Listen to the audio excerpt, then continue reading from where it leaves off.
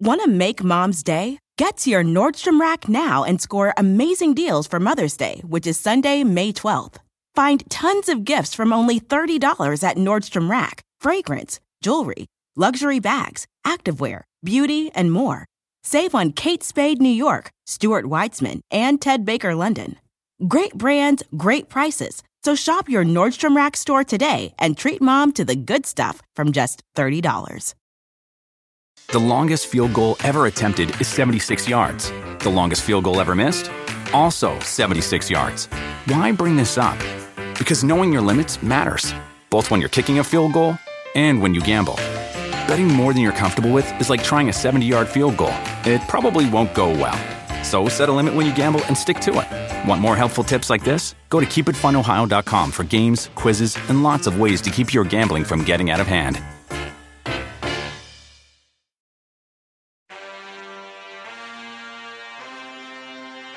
Matthew Stafford.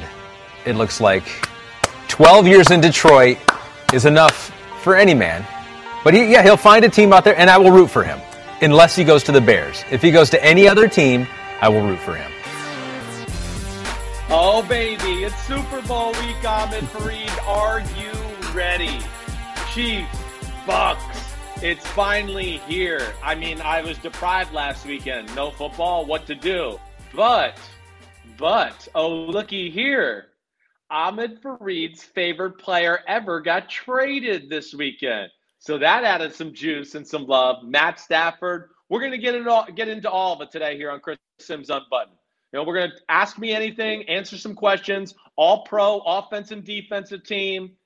Ahmed's got, what's your segment? What are you going to call it? The underappreciated, the under radar? What are you going to do? It's coined from what you said about one player. You called him an under talked about player. So I was like, let's make our under talked about team. So we've got the all under talked about people that should be talked about more, and we're going to rectify that situation. Yeah, you're right. We've got you got your all pro team, offense, defense, some Ask Me Anything. We did the Homies Choice Awards where we asked the homies for their thoughts on MVP and Offensive Rookie of the Year, Defensive Rookie of the Year. So we'll share those results. And I do want to say that during Super Bowl week, we are presented by Locker Room App, the only place for live audio conversations about the sports you care about. Immediately downloaded it. Going to check it out here later today. Seems like a cool thing. Live conversations with fans of your favorite team all across the world. So that sounds like a cool thing, kind of like what we do here on Unbuttoned. So, Chris, let's get into it. We're both from our home offices, by the way, because there's basically like 1.5 feet of snow dumping on the Northeast right now. So if there are little glitches and if there are delays, Chris may have to come and go throughout. It's kind of like a live event. Like you don't know what's going to happen over the next hour and a half. It may go well. It may go poorly. You just don't know, Chris.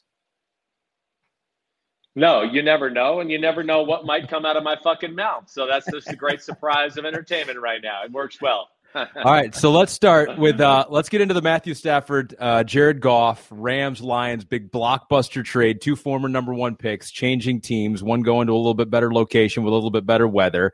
This one comes from Brian. He just goes, first off, thoughts on the Stafford trade, WTAF, what in the actual F, Chris? So when you saw the deal, what was what's your gut reaction, and what do you think now? Well, my gut reaction was I wasn't shocked. I wasn't shocked because I had some inklings that it might go down. That's where I'll say I wasn't shocked. Being a guy, of course, I got my friends around the NFL, and I had been led to believe that talks had gotten serious. But you hear that a lot of times, and you don't know if that's actually going to come to light. Is this deal actually going to get done?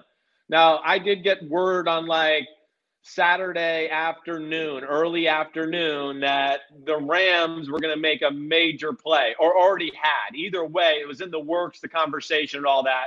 But then I didn't hear anything for a while, and I just like you, got the news basically just from Pro Football Talk later that evening, and was just like, wow, unbelievable move. And I really just thought right away of just the McVay-Goff, how quickly that marriage ended.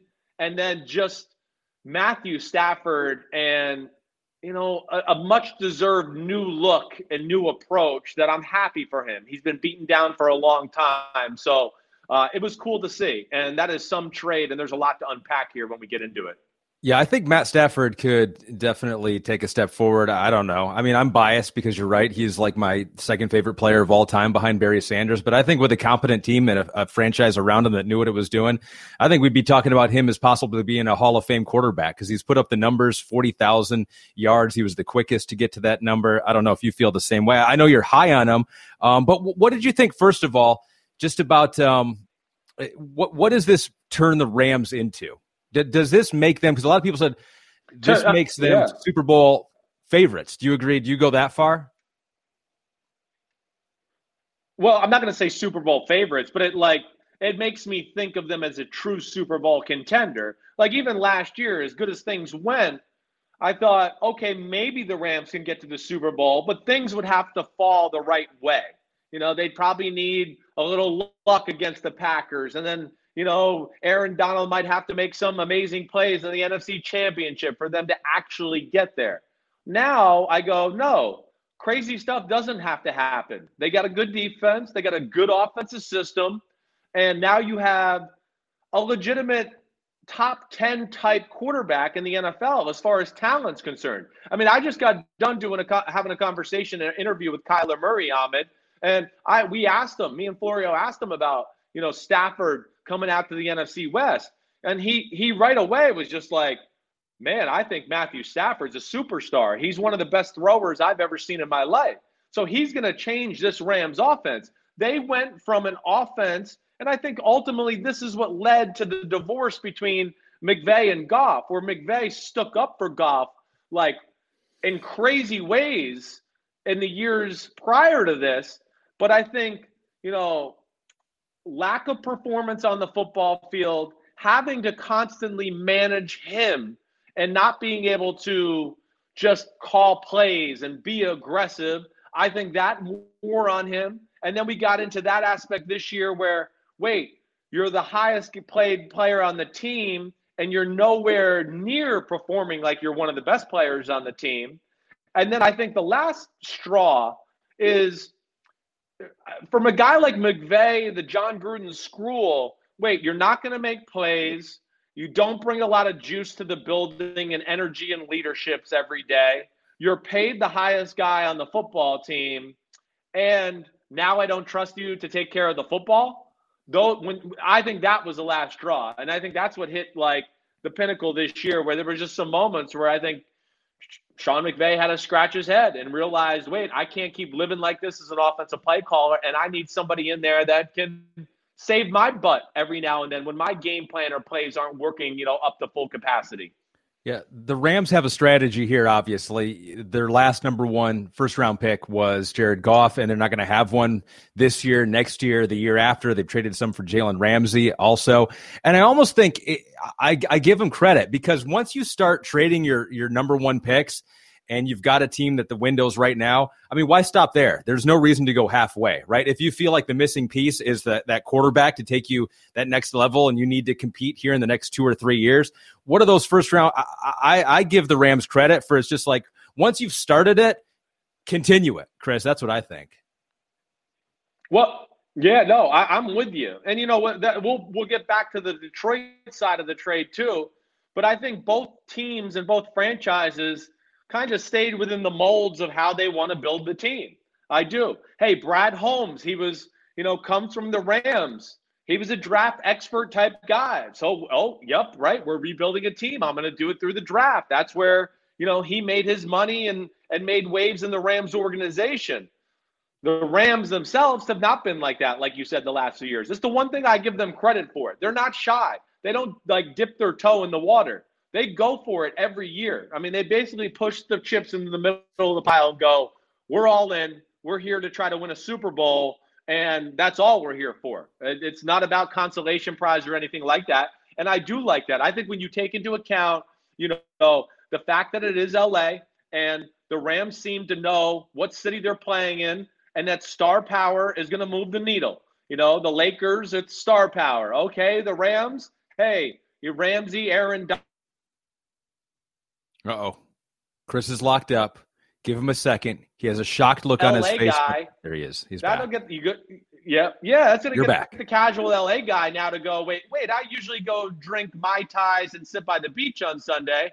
Maybe I'll go watch Stafford and Jalen Ramsey and Aaron Donald because this kind of looks like a fun team to watch. So they understand that aspect. And the other thing too, Ahmed, is, you said it a little bit. The draft is about unproven commodities. It doesn't always work out the way you want. They're going with proven commodities and then also filling in with bargain free agent signings. And then they find their few middle round bargain draft picks to fill in the team.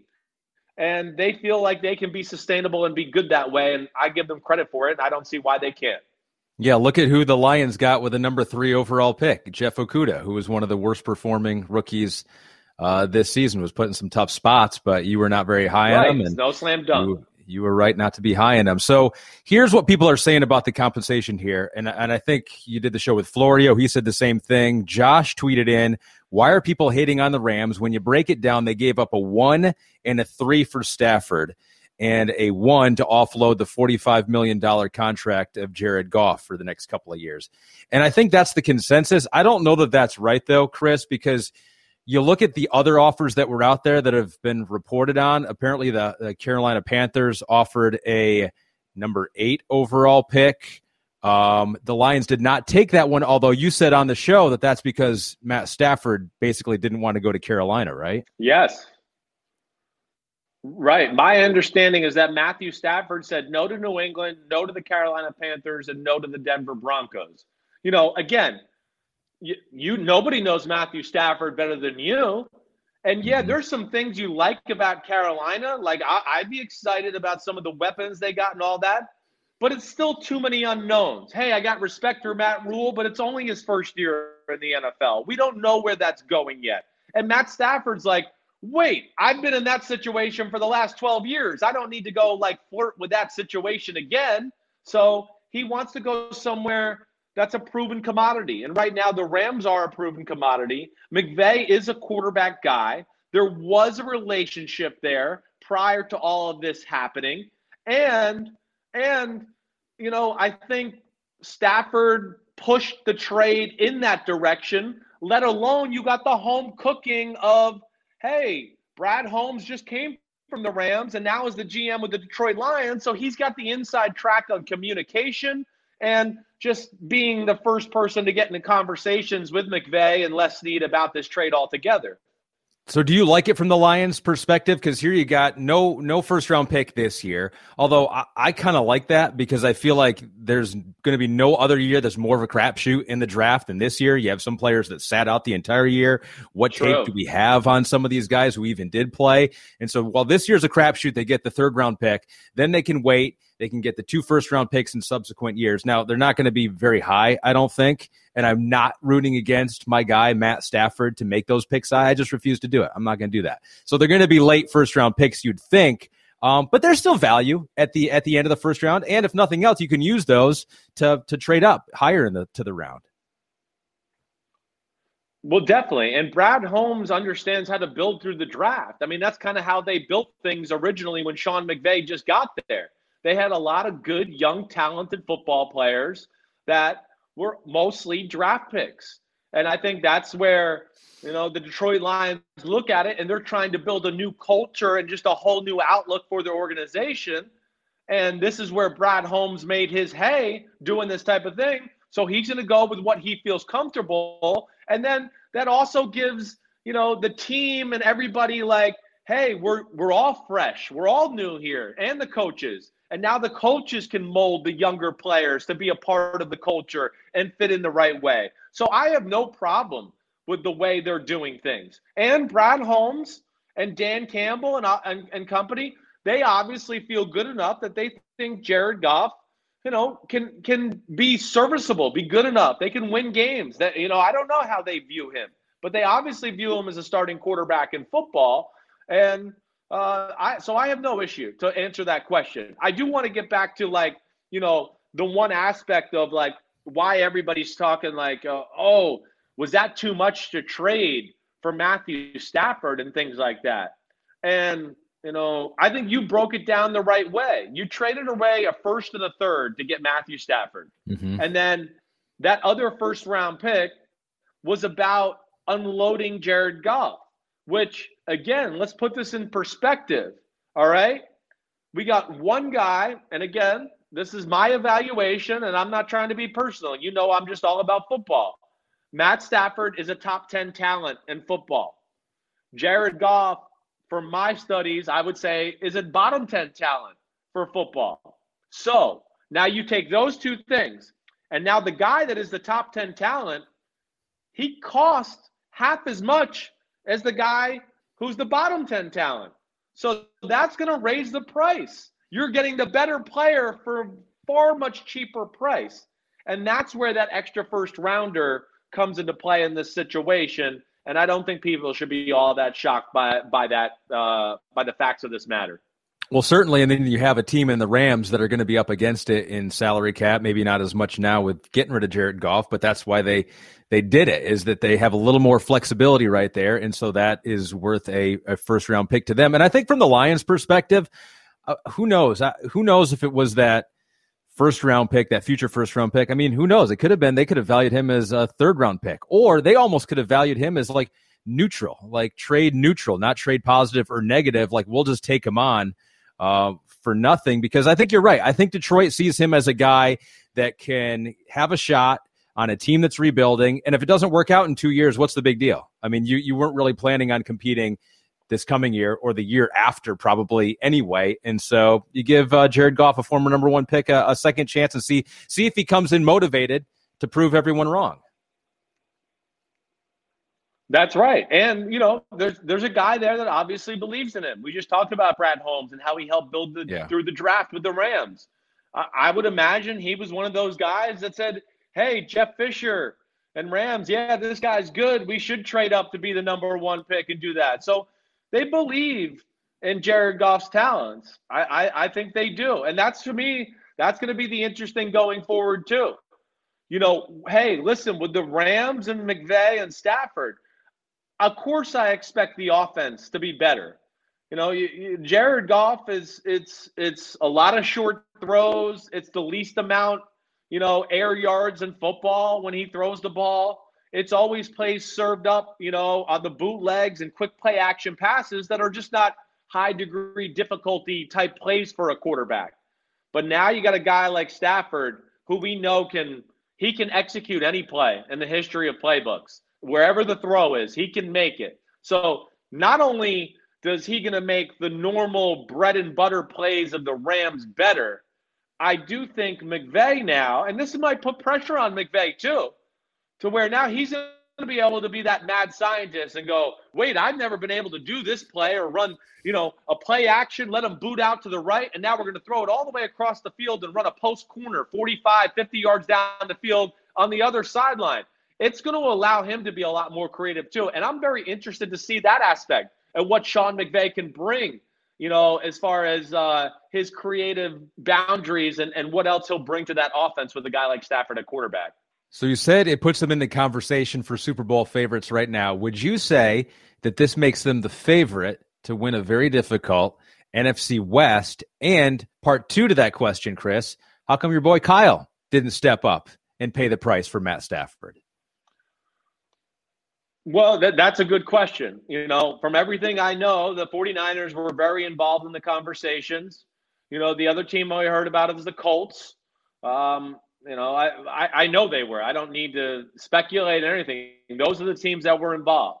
But again, when you have familiarity between two organizations and things like that, it's hard to crack in there once they've gotten too far down the road as far as, trade conversations and things like that. And the other aspect of this is, Detroit, okay, we're trading our quarterback. We need a quarterback back. Obviously, they like Jared Goff.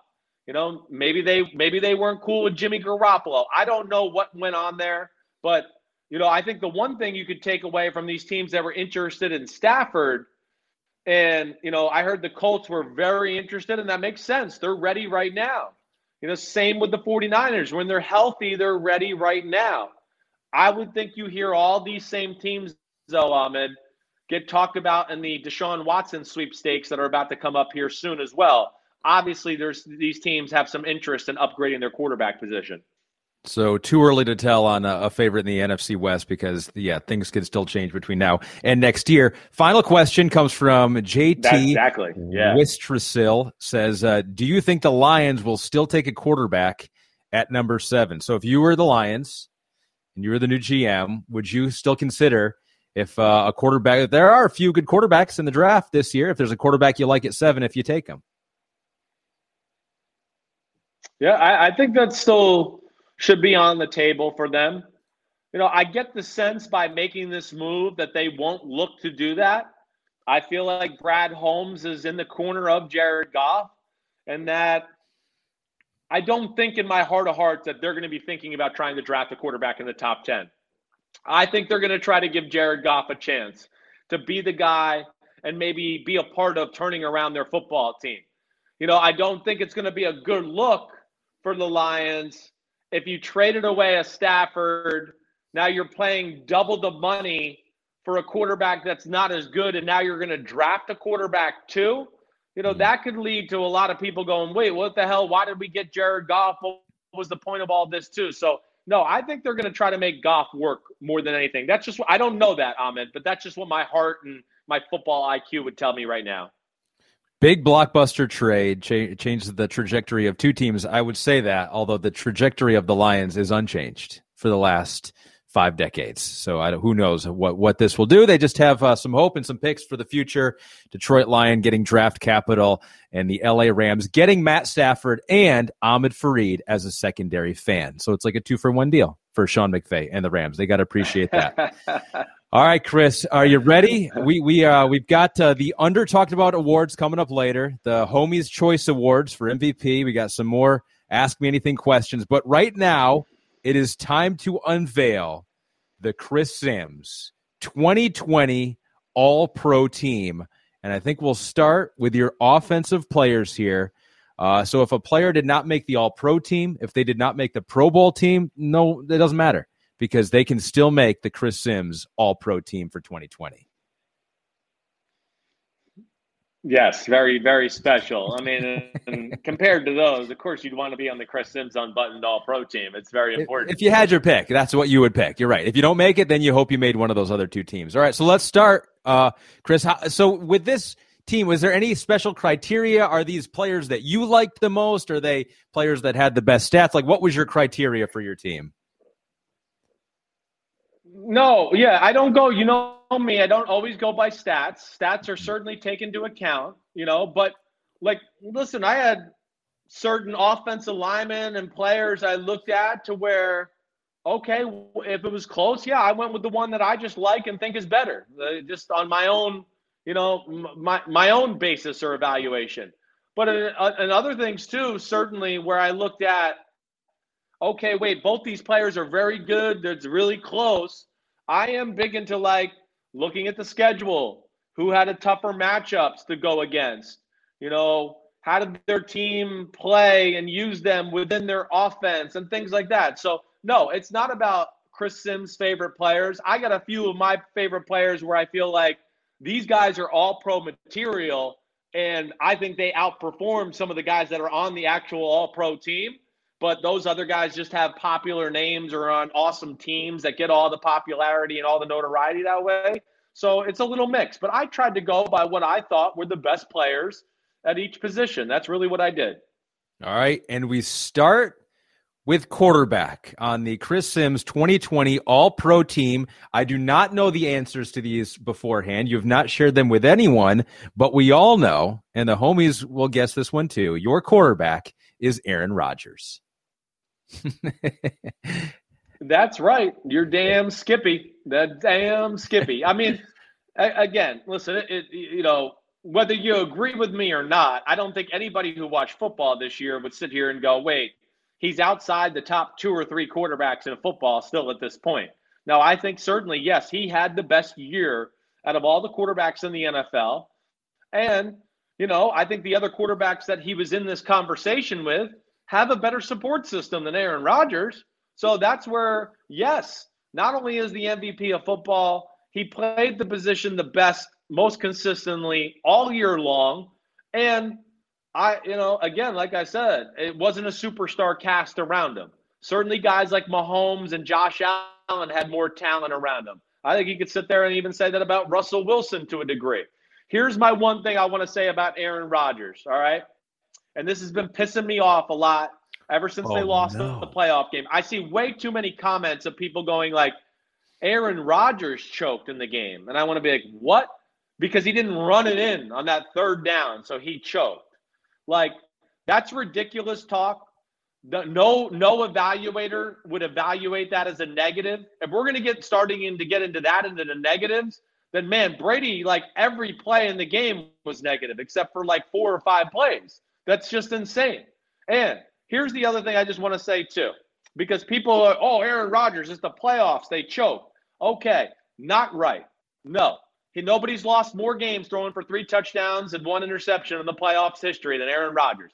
The team never supports him. He can't catch the ball for Aaron Jones. He can't get Mike Pettin out of dumb defensive play calls, right? I mean, those are stupid as can get.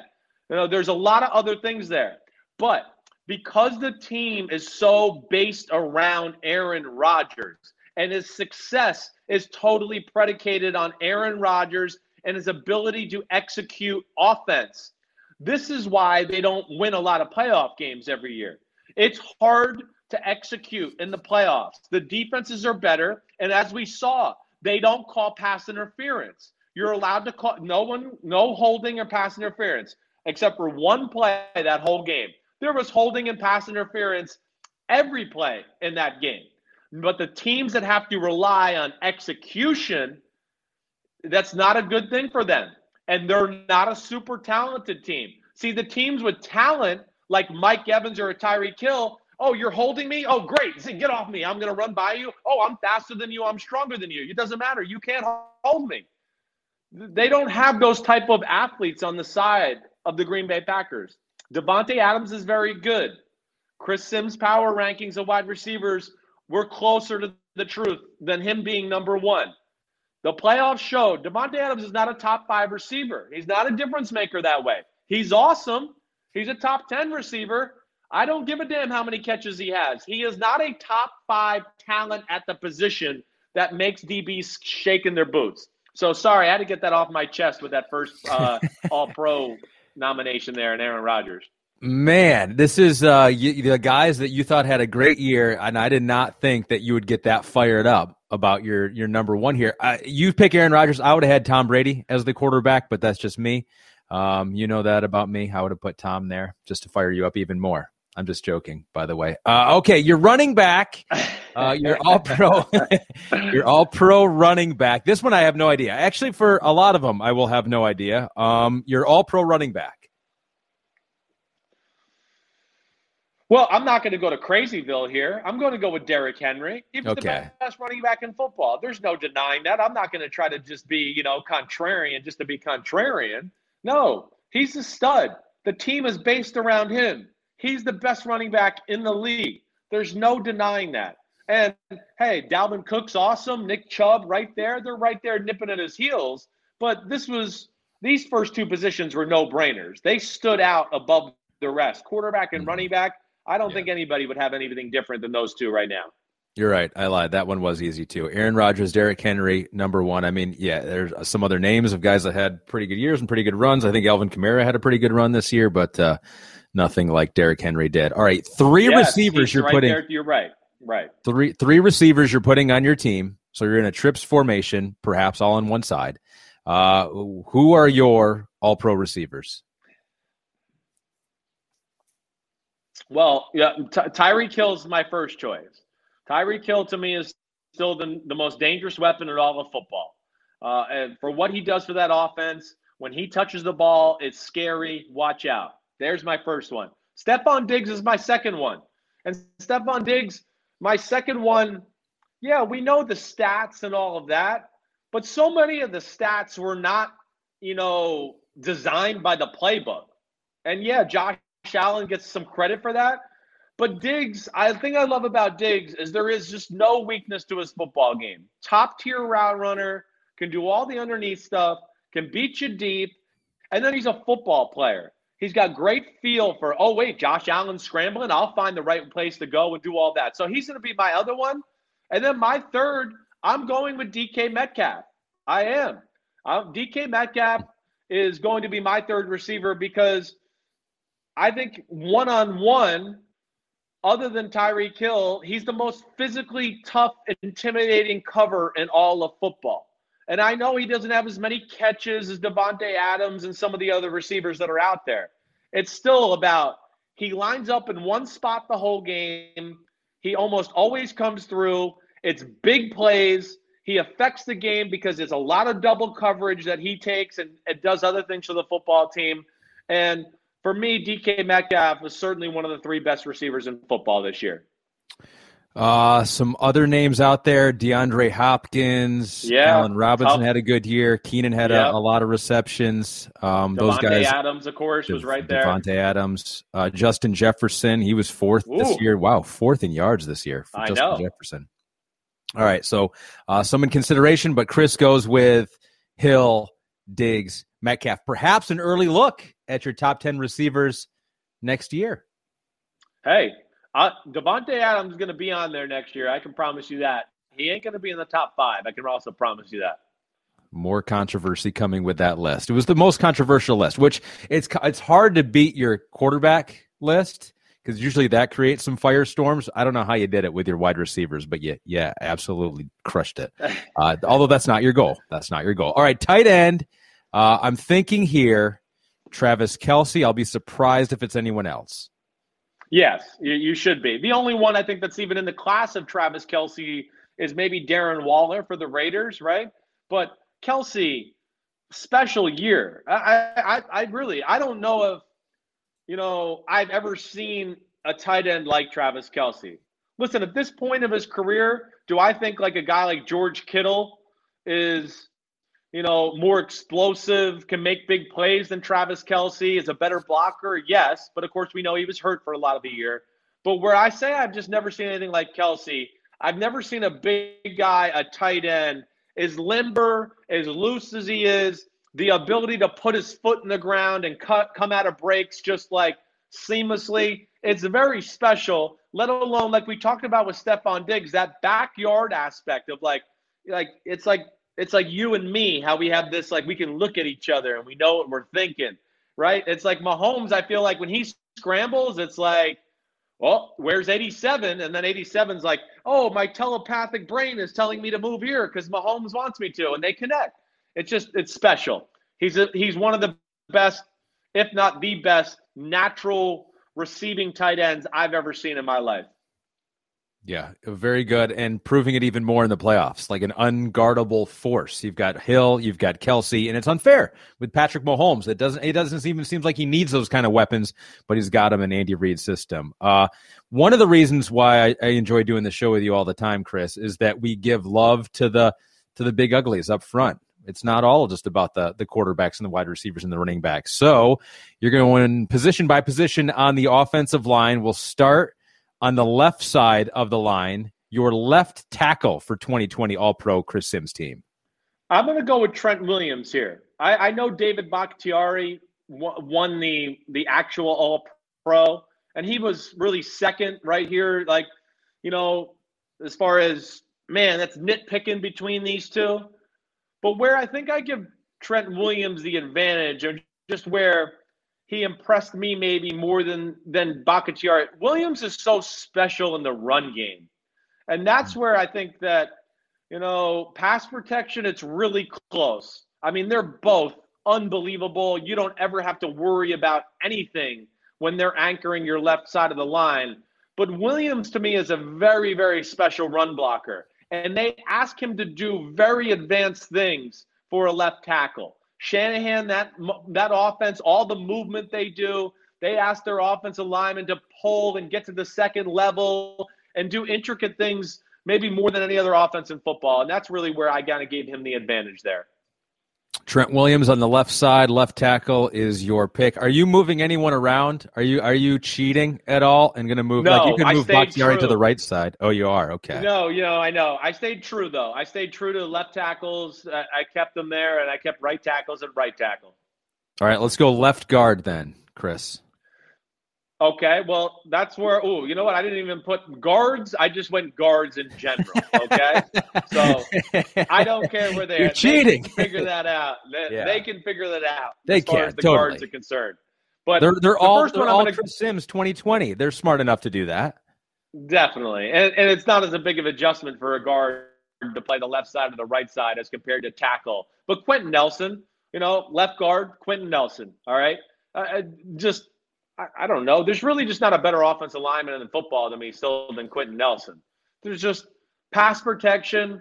He's immovable. Run game. He's a bulldozer and can do it all in the run game, whether that's pulling or getting to the second level or just absolutely coming off straight ahead and just bulldozing people that way.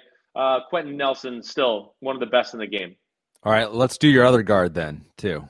Joe Bitonio from the Cleveland Browns will be my other one. I know Wyatt Teller got a lot of talk there this year as far as his great year, which well-deserved. It was very good. Bitonio, to me, is a better all-around football player than Wyatt Teller. Wyatt Teller, awesome in the run game, got some work to do in the pass game. Bitonio has none of those issues, let alone, again, that offense, the running the ball, there was a lot on him, Bitonio, what they do, that Kubiak-Stefanski run system, all of that. He's a great pulling guard as well. I looked at Joe Bitonio as being one of the more impressive guards in all of football this year. Ali Marpet, Brandon Sheriff for Washington also, I'm sure, in the conversation for you. Definitely. They were right there. And I feel like I'm missing another name that I can't think of. But Ali Marpet and Scherf are the next ones, I think, right there on that list to for me. They would have been above Wyatt Teller, who I believe Wyatt Teller was the second All-Pro guard, right? On the actual All-Pro team. I have to look back at it. I think so, yeah. I think so, yeah. Okay, so let's fill out your line. Let's go to right tackle, and then we'll finish with center. So let's go right tackle. Well, right tackle. I'm going with Ryan Ramczyk. Ryan Ramczyk is the best right tackle in football.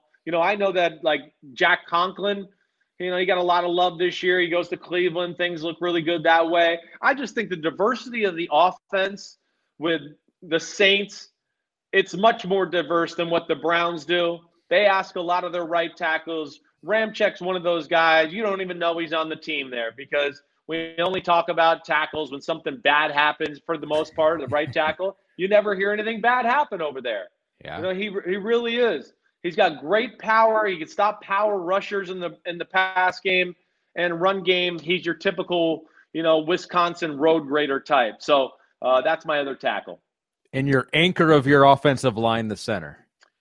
This wasn't even close. I don't think anybody played as well as Corey Linsley this year at the center position. I had a hard time really finding anybody to even, compete in that narrative. I know there's some other good centers out there this year, but I didn't see anybody that was, I felt like it was a little bit of a down year for Jason Kelce with the Philadelphia Eagles.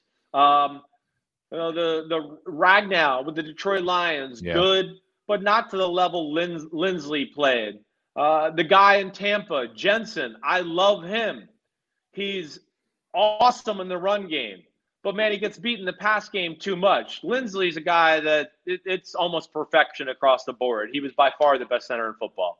Yeah, J.C. Treader, also another guy who's up there. Yeah, and no mystery why Cleveland was able to run the ball so well this year, right? It seems like we've mentioned every one of their offensive linemen. Yes. No, it was a special group. And, I took that into an account, too, a little bit, where, Wyatt Teller, it's not hard to play guard sometimes when you got a center and another guard, a tackle like that next to you who are really damn good. Not to take anything away from him, but those are like Conklin and Ramczyk, both awesome. I think it's just the diversity of the Saints offense that I thought about more, that is more impressive to me when it's a close one like that, and what they ask the right tackle to do maybe compared to Conklin and Cleveland. So Brandon Sheriff, Pete notes, was the right guard on the NFL's All-Pro team. Jack Conklin was the right tackle. So they are left off of the Chris Sims 2020 All-Pro team, but they have a consolation prize there. Aaron Rodgers, Derrick Henry are the quarterback, running back, Tyreek Hill, Stephon Diggs, DK Metcalf, Travis Kelce, your tight end, Trent Williams, Quentin Nelson, Corey Linsley, Joel Bitonio, and Ryan Ramczyk on your offensive line. That team's going to win a few games. That team would win a few games, right? I would say so. Yeah, I think so. It's not easy doing these damn lists. No, you leave off a lot of guys. You make a lot of people angry. They come at you, and then you go at them. And it's this vicious cycle of anger and hate that goes around and around that makes things go here on Chris Sims Unbuttoned. We'll get to your defense in just a second, Chris. But let's get a few of the homies' questions here. The Ask Me Anything. We haven't done one of these in a while. And I thought this one was kind of interesting, and so did Pete. Enma Perez 09. If all positions were of equal value on the field, who would be the best player in the NFL? So if quarterbacks weren't this, outlier of like by far the most important position, and quarterbacks are always going to be the most important position in football. If every position was just as important as quarterback, who would be the best player in the NFL? So I guess you have to think like who is far and away the best player at their position. And you might have just mentioned it at center there for Corey Linsley. But what do you think? Who is the best player in the NFL if they're all equal? Well, it's a tough one. Holy cow! It is. I guess it is. No, some of the quarterbacks, right? Again, Mahomes didn't have the best, most consistent year. Yeah. But I'm still going to look at him as one of the best players in the NFL overall. And if you give me one pick to start my team, yes, I'm still going to take him because he. But is he that much better than? Is the gap between him and Watson or him and Aaron Rodgers that much? Like Aaron Donald, I think Aaron Donald. You think of him and I think that's a great pass rusher. Yes. I mean, he stands alone. He's in that conversation, definitely. I think when you look at him, gosh, I could even say Jalen Ramsey. Aaron Donald probably stands above the rest as far as, compared to the rest of the people at his position and just being consistently dominant that way. So he would probably be, yes, the number one pick, definitely. But I think some of the quarterbacks, even though they're quarterbacks, and I know it's hard to kind of say like, oh, it's not as important as the other ones. But if we're just playing for the exercise here, hey, I don't know. Mahomes, Rodgers, Watson, Josh Allen, they're going to be the top of football too. I mean, you got the ball in your hand, and they just affect the game in too many ways with special plays right now. So I hate to be that guy, but I think, that's about where my brain is with that one. Sure. I think so. Myles Garrett, TJ Watt, pass rushers, certainly in that conversation too. They change the game a lot. That's a tough one, but I guess that's my answer there. It's a hard one. Derrick Henry, it seemed like this year was head and shoulders above everyone else at the running back position, so that might be one to consider as well. Since we're talking about quarterbacks here, Chris, go Longhorns 45. If you're Urban Meyer, so this Lions and Rams trade got everyone thinking here, is that if you're Urban Meyer, do you offer the number one overall pick to Houston for Deshaun and perhaps another player or a pick there? So if you're sitting back, Jacksonville Jaguars, I think I asked you this about Matt Stafford before, but what if you see the opportunity to have Deshaun Watson and kickstart your rebuild with a new coach that way? Do you do it? Do you try to pull it off? It's crossed my mind, and I mean, yes, you do it. You try to, sure. I would always say, listen, as awesome as I think Trevor Lawrence can be, I already know how awesome Deshaun Watson is. It is special. It's the type of talent where you go, he's going to be a top 5 quarterback for the next, 8-10 years. He has that type of talent to be dancing around, that top 5 area. So I would, and it's crossed my mind too. In the fact, Ahmed, and this is where I think it's a good question. I think that's one of those where Houston might like that, right? They might go, wait, okay, we get Trevor Lawrence, he's Clemson, Southern boy, going to fit everything we like here. We could get the fan base to get around him, the superstar Clemson quarterback, all that. I think that would definitely be, a feasible thought by Jacksonville. Now, they're going to have to give up more to go along with that. And the other aspect where I just don't think it happens is Deshaun Watson has final say here. And that's going to be the biggest problem with that. He has a no trade clause. And he doesn't want to go from the Houston Texans to go, hey, let me go in the same situation and be a part of another rebuild with the Jacksonville Jaguars. That's where I don't think it's realistically going to happen.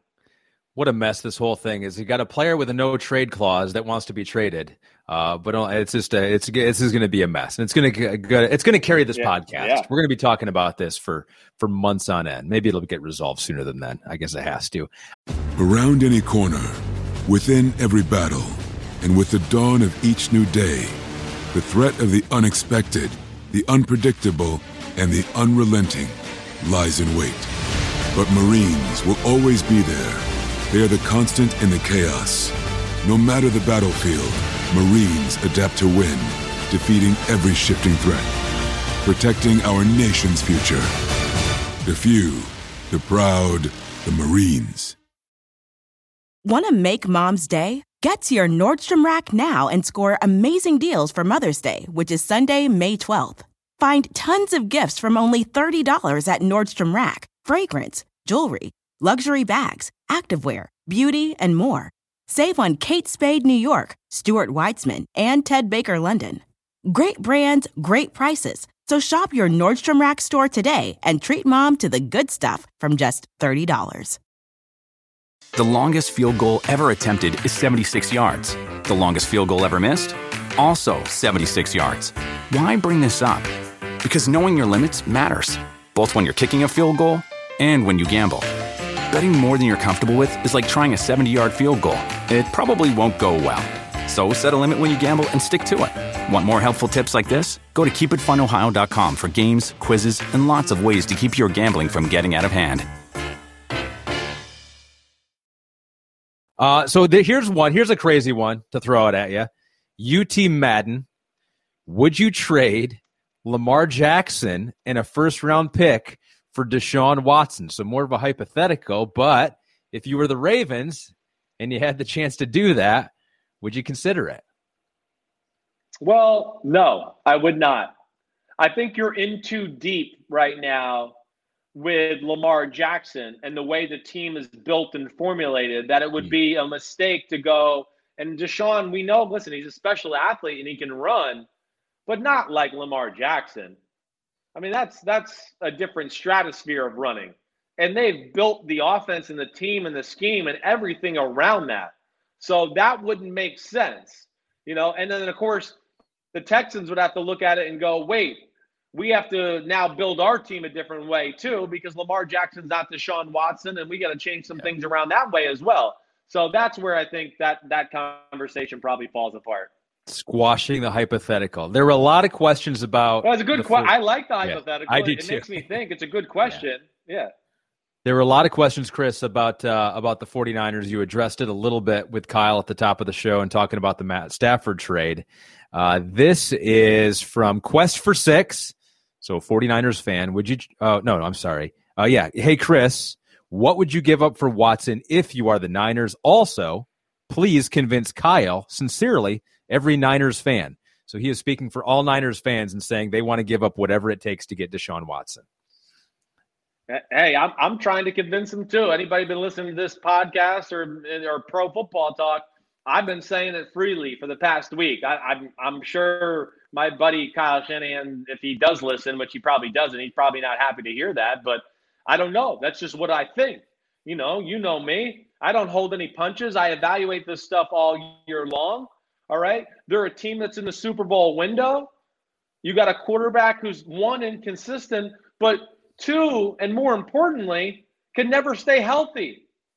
So that's an issue. I don't know what anyone to say that. See, people they got to remember that. It's 3 years. It's 3 out of 4 years where it's like, no, he's not on the field for the majority of the year. And when you have a team that's in the Super Bowl window, whether you like that guy or not, or know that, hey, when he does play, we're good, man, is that a tremendous risk to take all the time. So that's scary, let alone, I think in my heart of hearts, I just think my buddy Kyle Shanahan would love a guy like a difference maker, like a Deshaun Watson. It's going to take in this case, it's going to take 3 first-rounders. I mean, right? I think so. What we saw with Matthew Stafford, it's going to take 3 first-rounders, and hopefully Houston would be cool with having Jimmy Garoppolo as their quarterback, which I think is a possibility with what they got down there. Of course, Nick Caserio came from New England. He drafted Jimmy Garoppolo. That might work. My scare is this, Ahmed, when it comes to the Watson conversation.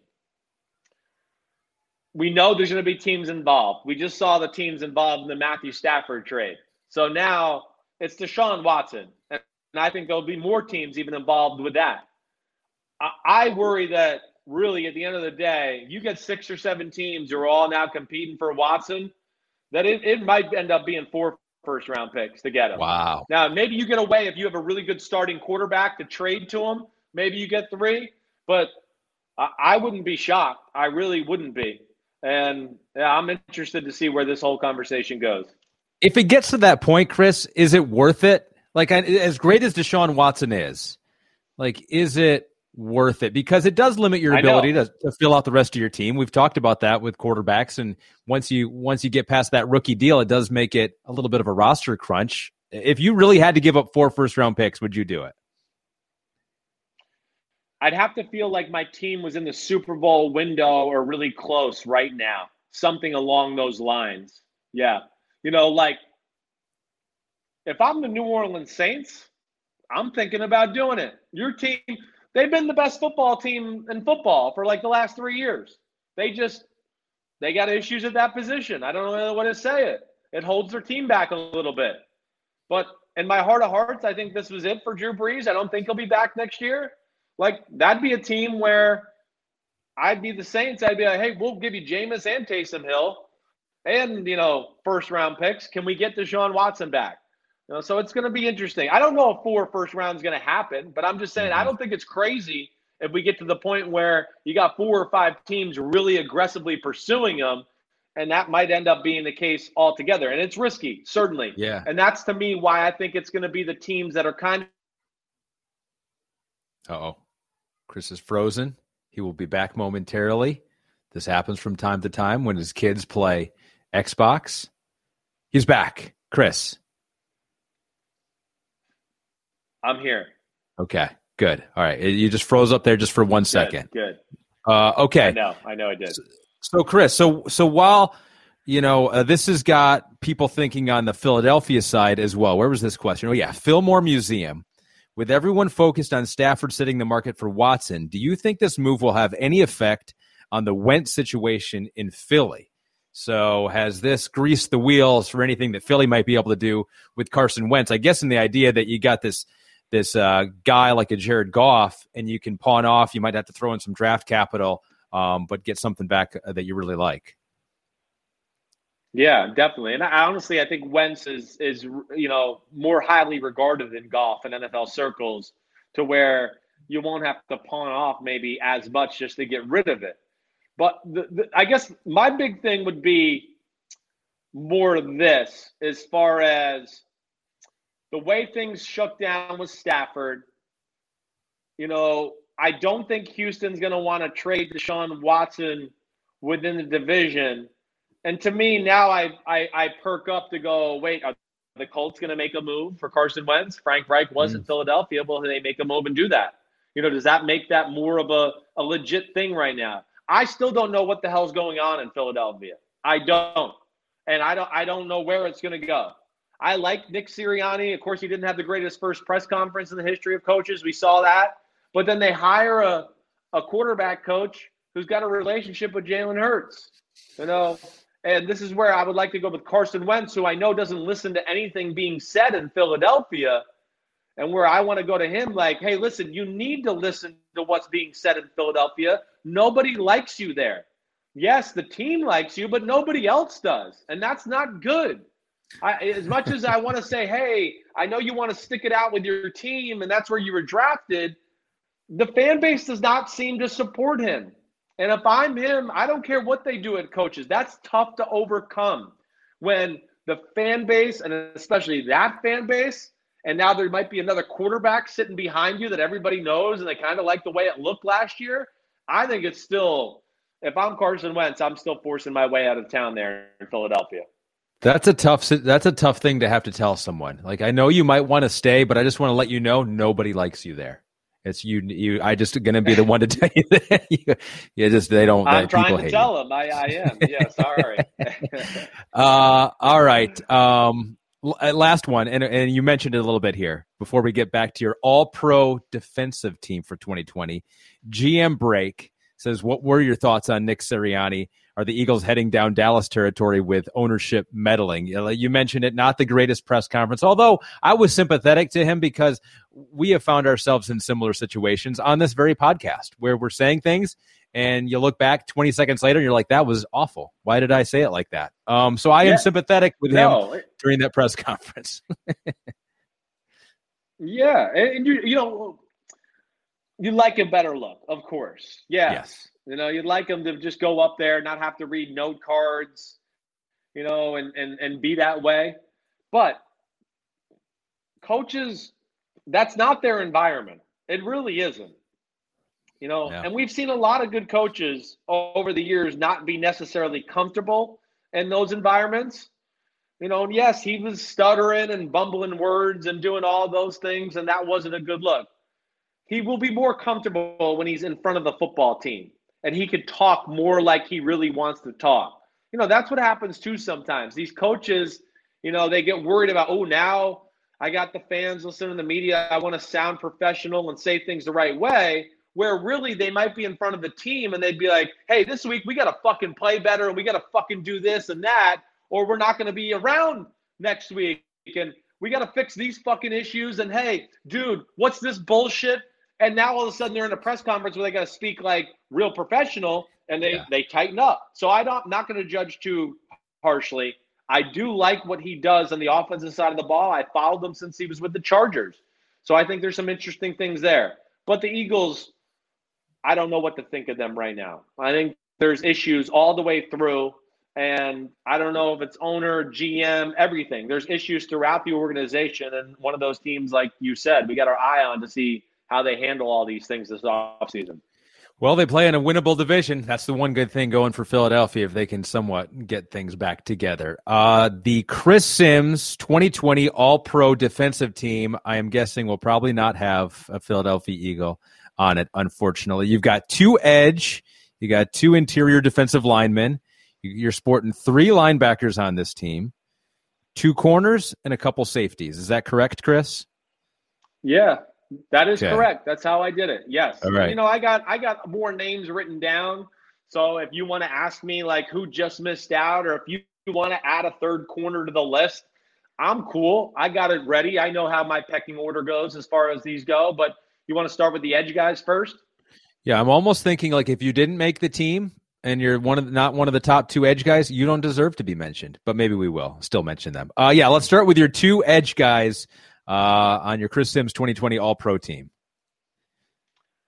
Again, I'm not trying to reinvent the wheel. Sometimes things in life are just obvious. Like sometimes Nike basketball sneakers are just the best. Even though they're the most expensive, they're still the best. Sorry. Sometimes it just works like that. Sometimes Coca-Cola is just the best sugar drink you can have. Yeah, it's the richest. It's the best. I think it's the best. I don't know. Who knows? Pepsi. I'm more of a Pepsi guy. Diet Mountain Dew, but we all have our vices. All right. Edge guys, TJ Watt, Myles Garrett. Those are the 2 best edge pass rushers in football. I'm not going to try to sit here and change things up just to be different or anything like that. Myles Garrett is in that conversation for being one of the best defensive players in the sport, and that goes right along with TJ Watt. You give me, 2 guys to start a defense end, I'm picking those 2. Pro Football Focus, number 1. Khalil Mack for the 2020 season. Khalil Mack is awesome football player. I think I want more of a pass rush presence than what I've seen from Khalil Mack the last 2 years. And I love Khalil Mack. I do. He's better. He's awesome at the run and maybe better than these 2 guys at the run. And with all due respect, but I don't think he's there on their level as a pass rusher. And to me, I'm going to give that, a few more eggs in that basket than stopping the run.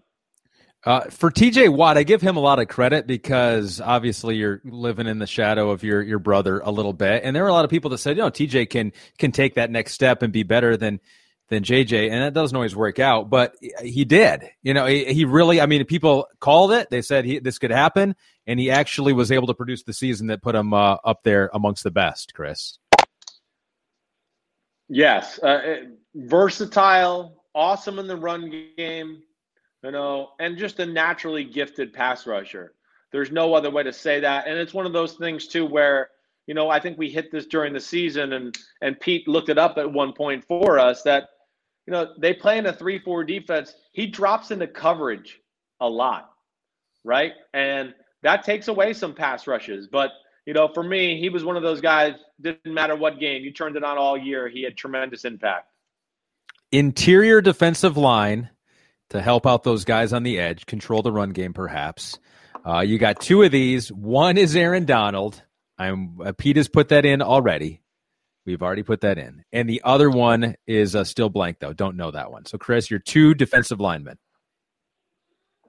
Yeah, well, you're right about Aaron Donald. I mean, come on. That's a no-brainer. The other one, I'm going with Chris Jones. Chris Jones will be my all-pro defensive tackle. I know DeForest Buckner had a great year. I want to give a shout-out to Jerron Payne with the Washington football team.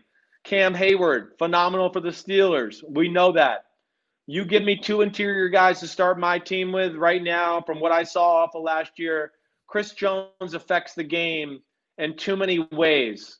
I don't care what his stats are. He's as disruptive as anybody in the game, not named Aaron Donald. He's second on that list, and it's not far off as far as pure disruption. It's not. Maybe he doesn't get to the quarterback and get the sacks as much, but he's better and more disruptive in the run game than Aaron Donald. That is for sure. He's phenomenal at batting passes or making quarterbacks have to readjust where they want to throw because he's got a great feel of getting that big arm up in the air. He is a playmaker, and he fucks plays up all over the field. So as much respect as I have for all those guys, to me, man, Chris Jones is one of the under-talked about under-talked about best players in all of football. You're infringing on my territory, which I stole from you, so be careful there. But PFF, Pro Football Focus, agrees with you here. We don't like to have that happen too often, but he was the number 2 interior defensive lineman this year, according to them. Yep, he was. Aaron Donald, number 1. You're 3 linebackers. You're sporting 3 linebackers, which honestly, if Chris Sims was running a defense, I would not have pegged you as a 3 linebacker guy. I would think maybe nickel. Yeah, you're right. I wouldn't. But maybe with these 3 linebackers, we don't need a nickel because they can play. They can do it all. All right, my first one, I'm going with Fred Warner from the 49ers. Fred Warner, sideline to sideline, attacking the ball, pass coverage. He's as good as anybody in the NFL right now. So that, to me, and his fit within that defensive scheme is perfect. He has maybe one weakness, and that's that maybe he's not the biggest thumper in the world, right? But you can't have it all. He's still an amazing football player. Devin White's going to be my next one. Devin White, listen, there are a few plays here and there during the year where you go, ooh, that was a little raw. He took the wrong pursuit angle or went in the wrong gap. Okay, here and there. But the amount of wow plays and what he does for that defense on a weekly basis, it's off the charts. You can't run outside against the Tampa Bay Buccaneers because Devin White, he's going to run down the running back before they turn the corner. And then, like we talked about with just Fred Warner a second ago, Devin White, there is a little bit more of a thumper to him. So, if you got a fullback or a guard coming at him, he can take it on and get off or at least stalemate you and then make the tackle that way too. Devin White is a phenomenal talent and a guy that never has to come off the field and maybe the most explosive linebacker in all of football, really, when all said and done. And he hasn't even hit the peak of his career yet. Do you think Devin White would have made your team, though, without his postseason performance? Because he's played really well in the postseason, too. Do you think that helped him? It might have. You're right. Yeah. I thought about that yesterday when I was kind of finishing the team. I was am I picking him because I'm a little bit recency biased? Maybe. But I still think it was throughout the year. I just had too many moments where I just went, man, this Devin White, these damn linebackers for the Bucs, he is everywhere. And I think this year, really, he became a little more disciplined and scheme-oriented, too. Yeah, he's one of the best in the game, no doubt about it. And your final linebacker? My last one, I'm going to go a little different here. I mean, this is a guy that I don't even know what the stats are. I'm not sure where he is, and maybe you could look this up, see if it can back me up. Leonard Floyd for the Rams. I'm taking him as my third linebacker. You know, I know he plays a lot of defensive end too. I think he's listed as a linebacker still on their depth chart. That's why I chose him. And I found one here where I went, listen, I like Roquan Smith a lot. You know, I like Eric Kendricks a lot up in Minnesota. Floyd had a very special year. And what they asked him to do, you know, he had a big part in containing the Russell Wilsons and the Kyler Murrays of the world and really slowing them down. So I don't know what his PFF grade is. Maybe you could tell me. But to me, that was one of the best linebackers in football this year. I'm having trouble finding him because I think they list him as an edge guy. So you did cheat. You did go. You got a hybrid. You've got two linebackers and you have a hybrid. We'll allow that to happen here. Okay, yeah. And I legitimately think he is listed on their roster as a linebacker. So I didn't cheat. So you know, when PFF, they play a 4-3 front, he plays linebacker. All right. Well, we're gonna allow it either way, you know, and you might be right, but we're gonna allow it. And Pro Football Focus had him ranked 28th among 62 edge players. So we have disagreement here, which I do like. I don't like when you agree with Pro Football Focus too often. Good. Now things are back to normal again. Things are back to normal. All right, your secondary. You got two corners. You got two safeties. One of your corners is Jalen Ramsey. You've already brought him up 4 times unprompted in this show. So Jalen Ramsey, I'm guessing, is number 1, but I don't know your other one. Yeah, Jalen Ramsey's a superstar. I think you could put Jalen Ramsey, to me, in the conversation for Defensive Player of the Year with Aaron Donald. I don't give a damn that they're on the same defense. They're both awesome. They're both a huge part of that defensive success. And, man, do they put a lot of pressure on them. You know, and then Jalen Ramsey, not only a great island corner, you know, usually big corners like that can only match up against big receivers. That's not the case. He can guard the little ones. And the thing I love about Jalen Ramsey is the attitude and tackling he brings along with it. You know, it's more than just covering guys. You know, he brings an attitude and some energy and some life to that defense. So I give him a lot of credit there. Marlon Humphrey's the other guy I'm going with. Again, I don't give a damn, you know, what his stats or where he's ranked. I watch him on defense every week, that Ravens defense. Nobody is asked to do more in coverage than Marlon Humphrey in all of the NFL. I mean, they put him on slot receivers, and they don't help him at all. And they go, hey, can you cover this guy that runs 4.3 and as quick as lightning all over the field, and we're not going to help you in any direction possible? I mean, yeah, he's going to give up a few plays, but there's only like 3 or 4 guys in all of football that you can even ask to do that job. And we just got talking about the other one. So he's special. He's a reason they're a top 10 defense. They couldn't even be that defense if they don't have Marlon Humphrey. So, again, that's where, and you know, you can look it up. I don't know where the grades are. I would think his grade is probably a little bit underwhelming for what he's paid and everything on the Ravens because, I mean, there was Revis Island, and Marlon Humphrey's constantly on an island too, and it may be in a harder way than Darrelle Revis ever was. Yeah, he is 12th according to Pro Football Focus for cornerbacks, but that's why, I mean, it's super difficult, even on the offensive side of the ball, is that it's difficult to parse out what the player's being asked to do, how difficult that is compared to what other players are being asked to do. Defensively, that's super difficult as well because sometimes you're not privy to what scheme they're running. But you've made the case many times. You just made it for Marlon Humphrey. You've made the case for Jamal Adams that his grades will never look as good because of how many things that he's asked to do that other safeties in the league are not asked to do. Is Jamal Adams one of your 2 safeties?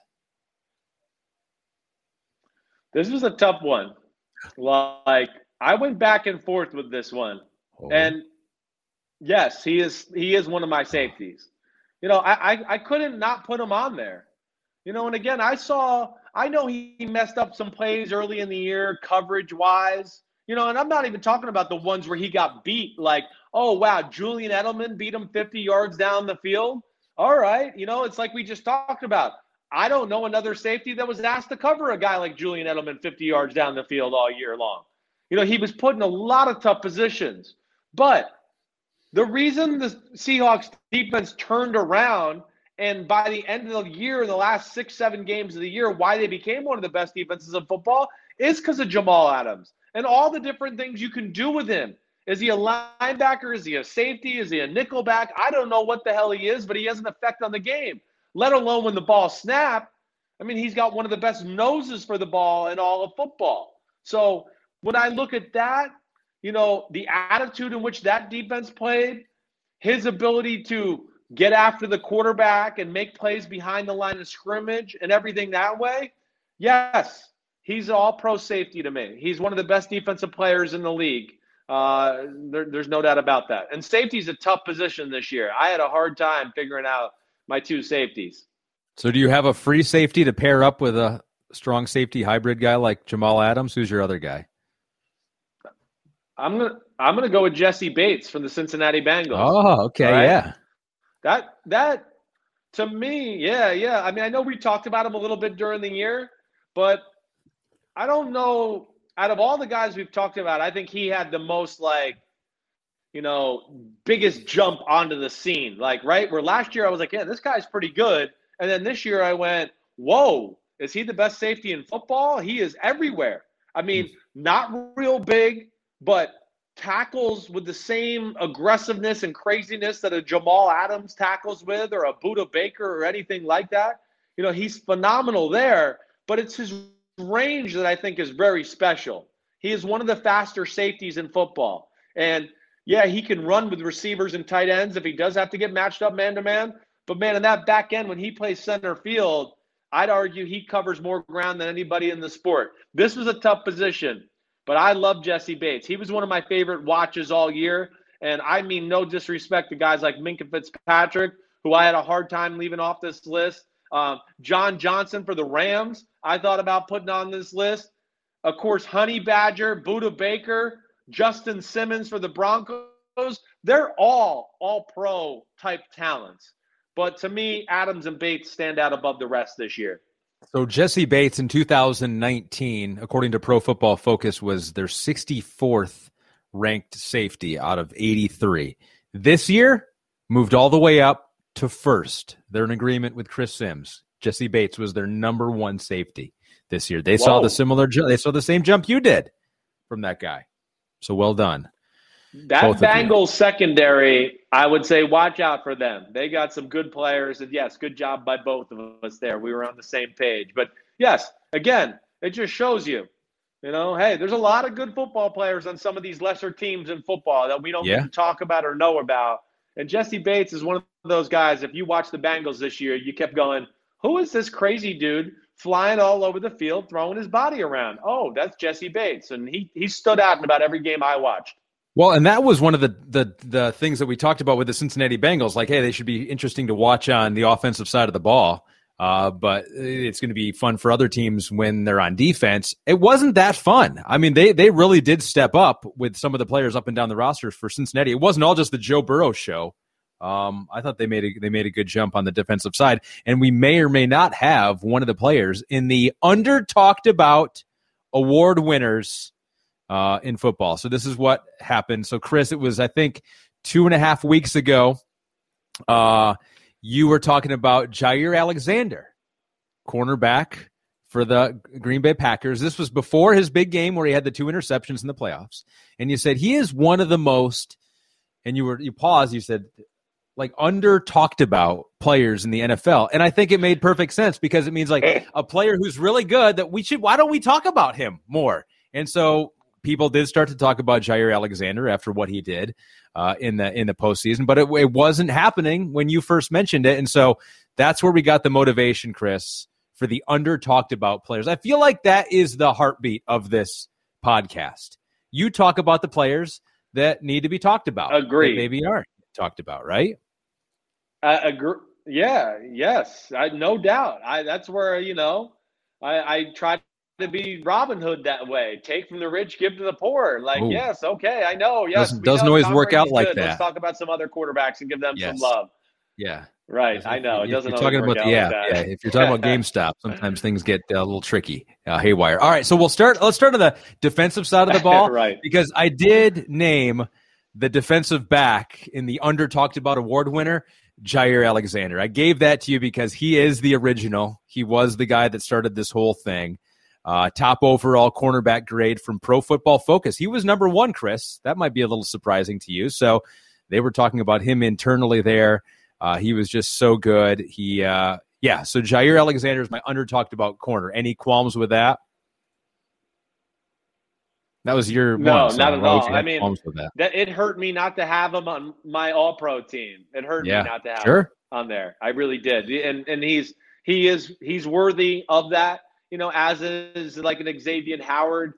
For the Miami Dolphins. Those are all those type of guys. But good for you. I'm glad you got Jaire on there.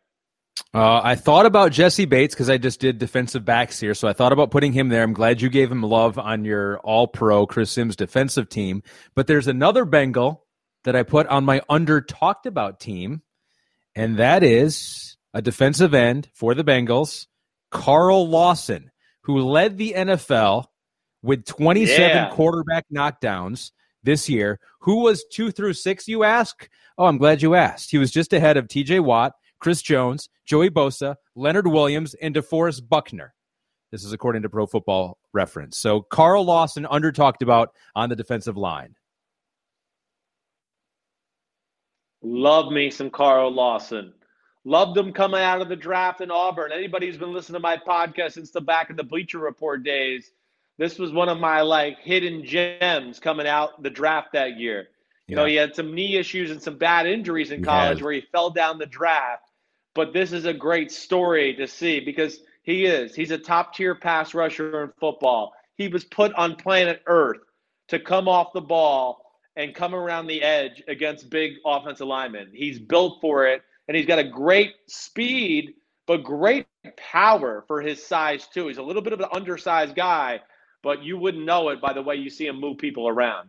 And he stepped up in the big games against division opponents, had 6 quarterback hits in each of the 2 games versus Pittsburgh, 5 versus Cleveland. So he played well against those tough playoff teams. So that was cool to see as well. One more defensive player on the under talked about team. That is, and this guy is perennially under talked about. I think you've mentioned him before. Linebacker for the Minnesota Vikings, Eric Kendricks on the under talked about team as a linebacker, Chris. Good for you. Again, I'm glad you're hitting him because that was a guy that hurt me to keep him off an all-pro team too. Like you talked about with Jaire Alexander. He's that quality of a football player. He's definitely in that conversation and never seems to get the credit he deserves. And like we talked about with some of the other guys, no weakness. Sideline to sideline coverage, taking on fullbacks in the hole, doesn't matter. There's no negatives to his game. Love watching Kendricks play. Pro Football Focus had him as the 4th best linebacker in football this year, the 2nd best linebacker when you're talking about in coverage. And so with both of those marks, he should be talked about more. And he was not a very good defense. I mean, I think that hurts him as well, as that defense overall was pretty bad. Basically, he was doing it all or trying to do it all. It definitely does. Right. Okay, offensive side, and we'll go to quarterback. I got quarterback, running back, 1 wide receiver, a tight end, and an offensive lineman. My quarterback is very difficult because all the quarterbacks are talked about. They're all, there's no one that's under talked about in the NFL. But I think there's one player who isn't talked about enough as being good or maybe a little bit above average. And that player is Kirk Cousins, quarterback of the Minnesota Vikings. This year, he was 8th in passing yards. He was 6th in touchdowns. He was 9th in completed air yards per pass, and so they weren't just little dink and dunks. He's throwing the ball deep down the field, as we saw, to Adam Thielen. And I think you have to give him some credit for what we saw from Justin Jefferson this year. They got rid of Stephon Diggs, one of the best wide receivers in football, and here comes Justin Jefferson. Yeah, a lot of it is him, but a lot of it was Kirk Cousins, bringing him into an offense, making things at least easy enough for him to excel. So I think Kirk Cousins is under-talked about and maybe underappreciated. Chris, do you agree? I love it. Love it. Great pick by you.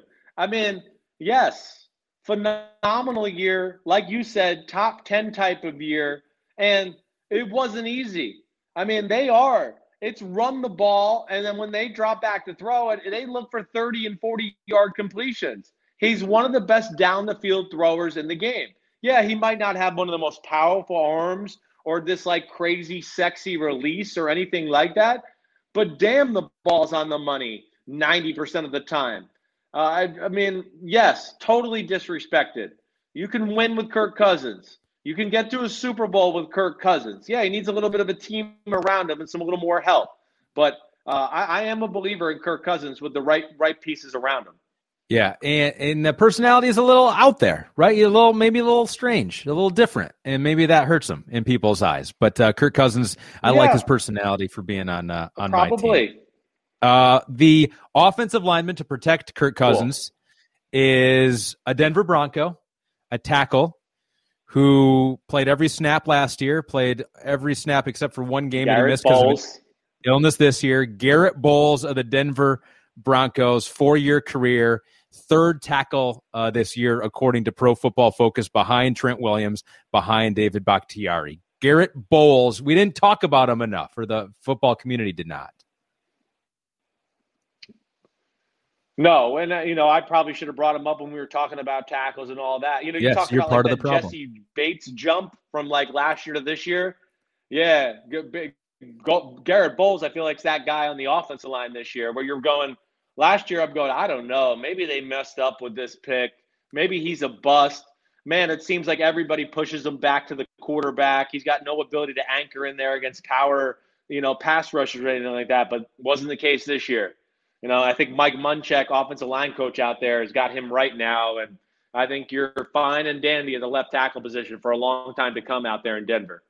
Did not allow a sack all season, had the best pass blocking grade of any tackle to play 800 snaps. According to Pro Football Focus, Garrett Bowles talked about the jump that he made this year. Maybe it was because they could hold this year. You always got to throw that out there. Maybe you could just do that. And so maybe he did that. I'll have to take a look at the tape. Running back is the guy that ran for your guy Kyle in San Francisco. Jeff Wilson, talked about. He averaged 4.8 yards per carry. That was up almost a full yard from the year before. 44% of his carries went over the expected amount. That's a next-gen stats thing. It's like they gave him the ball. It's like, he got more 44% of the time than they expected him. That was 9th best in the NFL. And get this, too, because people were loading up in the box against him. He faced 8 or more in the box 33% of the time. That's 8th most in the NFL. Still had a good year, led the 49ers with 10 total touchdowns. Jeff Wilson, talked about this year, Chris. I'm very impressed with your list. I really am. I mean, it's well done. Jeff Wilson shocked me this year, too. I really didn't know he was that explosive or that powerful, running through arm tackles and things like that. And, yeah, it seems like we've talked about every other running back in the 49ers uniform the last few years, and nobody really talks about him until this year, and he got going a little bit there, around week 8 or 10, whenever that was. But I'm with you. He's one of those guys. I felt like at the end of the year, you couldn't tell the difference between him and Mostert. You're kind of going, wait, which one is that? Is that 30 or 31? Sure. Either way, it looks like he's got 2 rockets up his ass and he can go. And Wilson definitely can. It was a good pick by you. I like that. You know what's talked about? The Ahmed Fareed talked about players in the NFL. Like, I feel like this will not get the love that it deserves, but thank you for appreciating it so far, Chris. 2 more. We got a wide receiver and a tight end. You're welcome. The wide receiver was hard for me. I didn't really settle on – I did settle on one, but it could have gone to a couple here. I kind of considered CeeDee Lamb in there because even though he got some love, he ended up with, 69 catches in the slot, 877 yards. That's the most by a rookie wide receiver in like 15 years. And he did it with, Ben DiNucci and Garrett Gilbert and Andy Dalton as the quarterback. So I was like, that's pretty good. I thought Tyler Lockett, even though we still talked about him, he had a career high in receptions, just off a career high in yards, 10 touchdowns. I was like, he had a really good year. We probably should talk about him a little bit more. But I think the winner is a guy that our guy Rodney Harrison really liked. plays for Tennessee, gets overshadowed by A.J. Brown. Corey Davis, former 5th overall pick, was huge this year. 15th in yards per reception with 15 yards per reception this year. He could get down the field and made a lot of big catches for them. He did. It was a huge year for Corey Davis. You know, another guy that you kind of just thought, man, is this a bust? Is it ever going to really work out the right way? But great route runner. You said it. And he's got, you know, more explosive ability maybe than I gave him credit for too. But, man, perfect compliment to A.J. Brown, who you say, you're right, gets more of the notoriety. And A.J. Brown, honestly, I thought about making him an all-pro wide receiver. Sure. But, you know, when you look at the good offenses, it's more times than not, you need more than just one really good quality pass catcher. And that's where Corey Davis, you know, really came in handy this year. Here's A.J. Brown over the middle. He can go deep. He'll break tackles. And now you could do some of the real route running type stuff with Corey Davis, and that's where they really kind of feed off each other. It's a good pick by you. And he's been, you know, disrespected a lot through his career. I probably would have picked somebody like DJ Moore or maybe even like a Terry McLaurin before him. But either way, I like that you gave him love. I'm not going to be mad at you there. And the final one, tight end, and I had to pick at least one Detroit Lion for my list. Had a rough rookie year, was a little underwhelming, but TJ Hockenson is my under-talked about tight end. He had a PFF grade of 60 last year, jumped all the way up to 75th this year, so that was good. Had the 4th most touchdowns of any tight end in the NFL, 3rd most receiving yards behind Kelsey and behind Waller. TJ Hockenson had a year where we should have talked about him a little bit more. You're right. He's superstar potential. And I think next year we will be talking about him a lot more. I just think that it'll continue to go on the right path. And he is like, you know, I think he's more like George Kittle than he is Travis Kelce. You know, I think he's a better blocker than Kelce, and a little bit more of just that, you know, how Kittle catches the ball. It's like pedal to the metal, and it's like just controlled craziness, right? Right. You know, Kelsey's not that way. Kelsey's a little more smooth, receiver-like. He's not going to, like, break tackles or lower his shoulder and run people over that way. Hockenson will.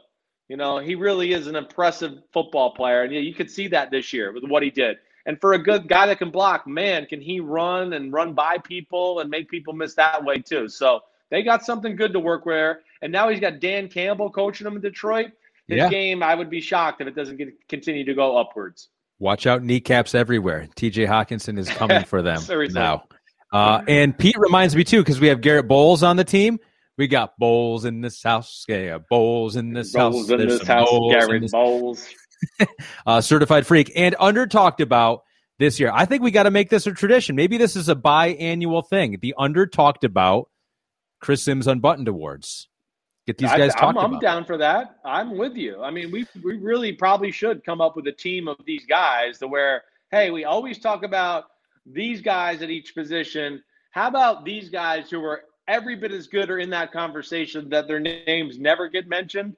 Mm-hmm. That's the tough thing about football. It really is. So many great good players go unnoticed. Yeah. Exactly. We need to get rid of some of these good players so that we can just focus on the few that are actually good. Want to make Mom's Day? Get to your Nordstrom Rack now and score amazing deals for Mother's Day, which is Sunday, May 12th. Find tons of gifts from only $30 at Nordstrom Rack. Fragrance, jewelry, luxury bags, activewear, beauty, and more. Save on Kate Spade New York, Stuart Weitzman, and Ted Baker London. Great brands, great prices. So shop your Nordstrom Rack store today and treat Mom to the good stuff from just $30. The longest field goal ever attempted is 76 yards. The longest field goal ever missed? Also 76 yards. Why bring this up? Because knowing your limits matters, both when you're kicking a field goal and when you gamble. Betting more than you're comfortable with is like trying a 70-yard field goal. It probably won't go well. So set a limit when you gamble and stick to it. Want more helpful tips like this? Go to keepitfunohio.com for games, quizzes, and lots of ways to keep your gambling from getting out of hand. Life is a highway, and on it there will be many chicken sandwiches. But there's only one McCrispy. So go ahead and hit the turn signal if you know about this juicy gem of a detour. All right, Chris, you ready? Let's finish it with the Homies Choice Awards for 2021. You ready for this? Yeah, let's do it. Okay, so we made a little Google survey, and let me check how many responses we got on this. 325 total responses from the homies on questions of the MVP, Defensive Player of the Year, Offensive Player of the Year, Rookie of the Year. So I'm going to go through all of them here, Chris. Let me just go through all of them here. We can react at the end. Okay, how's that sound? Cool, sounds good. So the MVP, according to the homies, with 75% of the vote, is your guy, Aaron Rodgers. Tying for second was Josh Allen and Patrick Mahomes.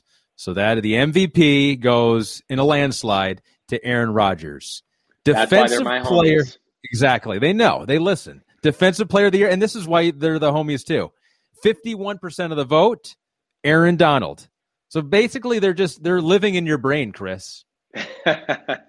That's awesome. Well, listen, you don't have to be in my brain. That one's pretty obvious. I don't think there's much discussion there. But where was the other 49% of the vote? T.J. Watt got some, and who else? T.J. Watt got 20%.